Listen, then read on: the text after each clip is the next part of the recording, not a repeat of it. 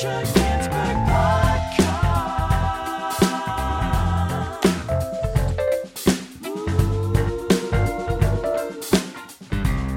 The Osher Ginsberg Podcast. Hello and welcome to the Osher Ginsberg Podcast. I'm Osher Ginsberg. Thank you very much for being here.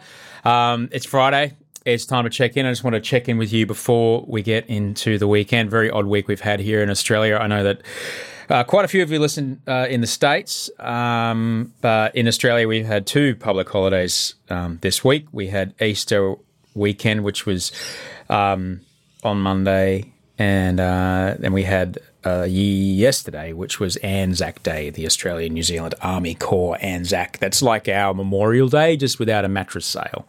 Yeah, it's a day where we as a country honour the war veterans, the army veterans. So there's two public holidays in a 5-day week, and so while some people go like, yeah, fuck yeah, 3-day week, yeah. Everyone else is like, how are we going to get 5 days of work done in 3 days? So it can be hectic for a lot of people, but also awesome. Anyway, I hope you're good. Thank you very, very much for everybody who sent through a Podsy pic this week. I know I ask for them a lot, but they're just freaking amazing. It's like a selfie, but it's a photo that you're taking with your phone that you're listening on. Wherever you're listening, I love to see where you listen to the show. You can either tag me on Instagram, or you can email them, send osheremail@gmail.com. Some cracking photos came through, walking on the beach with the dogs at the Gold Coast, early morning train platforms on the way to work in Sydney, driving 100-ton trucks in a gold mine out in Western Australia, and a couple of classics, doing the dishes. Like I said, just like you, my podcast time, it's chore time. So yeah, helping the kitchens and gardens and living rooms and laundry of Australia get sorted out. Part of the podcasting world. Yeah, it's ace. It's always great to see where you live, where you listen, and I do love to repost them when I do get a chance, because it's great to share with everyone else where we're listening. So that's ace. Thank you very much for the ratings and reviews that you also sent through on iTunes. Really helps us here at the show. In fact, aside from telling someone else about the podcast, it's pretty much the greatest thing you can do for us here, because it helps other people discover the show.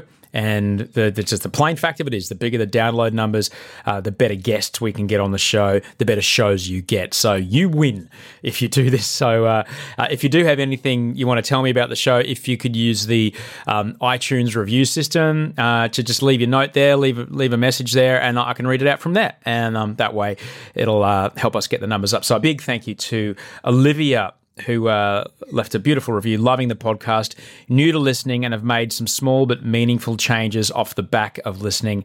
Thanks for reminding me of the importance of self-care. Thank you so much for leaving that review, Olivia. And yeah, that's pretty much the idea of this podcast, isn't it? Just try and, share the little bits and pieces that have worked for myself and others, and the fact, in the idea that all of us might be able to make it all a little bit better than yesterday, Another one from Luke, who's in the Central West in New South Wales. And for those of you not from Australia, that's like there's the coastline, and then if you go inland, goodness, I don't know, about 2,000 or 3,000 kilometres, that's where Luke is. G'day, Osher. Great podcast. I listen every week. Normalising mental health discussions is crucial, especially in the bush. Keep up the good work, mate. I'm glad to hear that when you share your own struggles on the podcast, you receive support from podcast subscribers, a great reciprocation of support. I've sent through a few podsies from the farm. I'll keep sending them through. Take care. That's Luke, who sends those great pictures of the sheep. You've seen them. I've reposted them when he's out there on the back of the ute throwing the hay bales out to the sheep. That's awesome. Thanks heaps, Luke. Thanks so much for listening. I really appreciate it. So if you do be so kind, if you haven't yet, if you could leave a review and a rating on iTunes, and just subscribe to the podcast. Subscriber numbers really help us as well. The way the algorithms work on the charts, it really helps us. So thank you so very much. I look forward to seeing what reviews you leave next week. All right, let's get into some questions. Loving to answer questions. If you want to send them through to me here, send osheremail@gmail.com on the email, or a voice note in Instagram. That's the best way. I like to hear your voice. So let's get your voice on the show. You just go to Instagram and DM me and hold down the microphone, and then just ask your question. Tell me who you are, where you're from, and ask your question. And that'll be ace. Helen did send me an email. She wrote, I'd like to hear more about disgust. Check out how many times you use the word when you talk about your body issues, especially in the podcast you did with Todd Sampson and Andrew Taylor. You know what? You're right, Helen. You're absolutely right.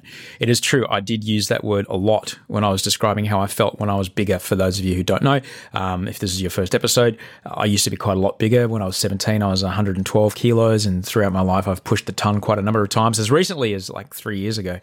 Not even 2 years ago. So, yeah, I was in the high 90s. Kilograms, that is. Americans, you're going to have to figure out pounds yourself. You've chosen to be out there with pounds and feet and inches. You're on your own. The rest of the world is waiting. Yeah, I did use that word a lot. And I guess in retrospect, it accurately describes how I felt about myself at that time in my life. I'm not there now. Those feelings do linger a little. I'm a long way from where I was. But yeah, when I was big, I felt intense shame about my size, and the word disgust, well, that accurately described how I felt about it, what it was like to be inside my body.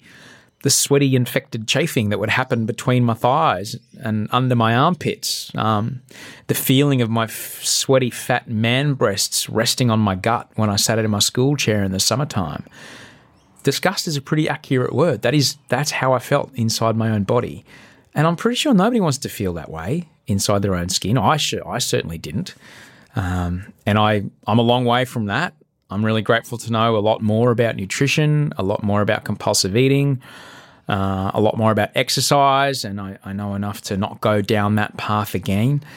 The benefits of, knowing that and those things are I'm a lot more calm, I'm a lot more clear-headed, I sleep better now that I eat cleaner and train more regularly, but I don't know, maybe I've got a few other things to get through at the moment, to be honest, Helen, but maybe when the slate is clear, I might talk to my new shrink about that. We'll see what happens. But yeah, I don't think now I'm in my mid-40s. I don't think I can get to that size again and go, I feel fine. No, because I'm on, that's heart attack time. You've got to be, you're on the other side of 40, man. You've got to be careful.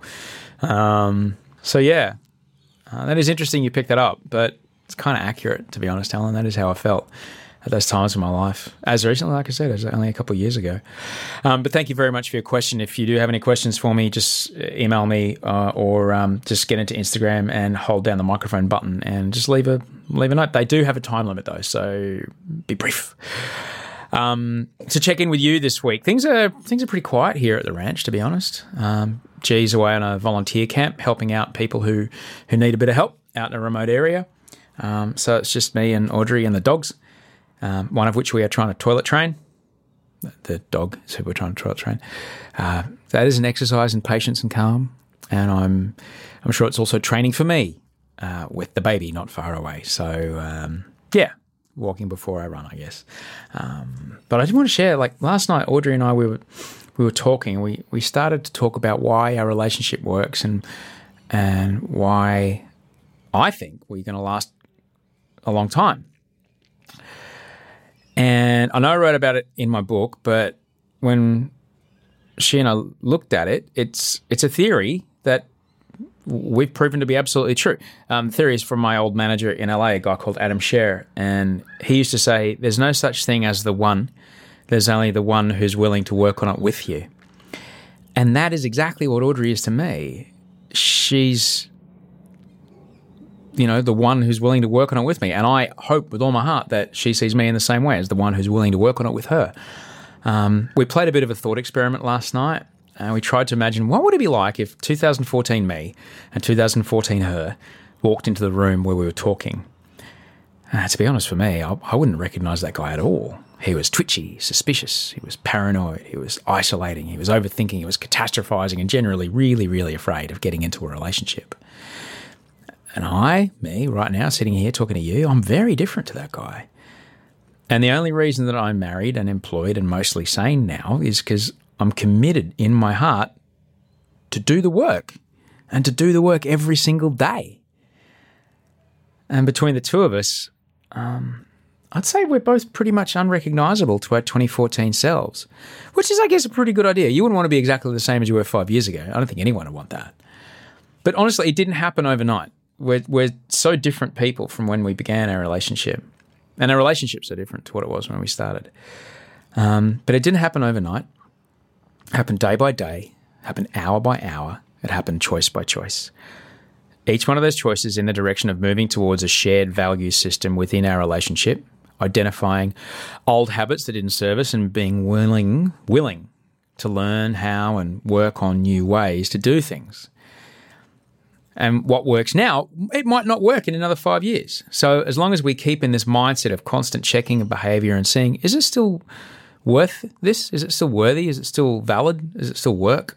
And adjusting as needed, I reckon Audrey and I have a pretty damn good chance, which makes me very happy. But I've got to be honest, if I've got rid of 100 habits that are annoying, disruptive, or get in the way of us connecting emotionally, I have 1,000 more to go.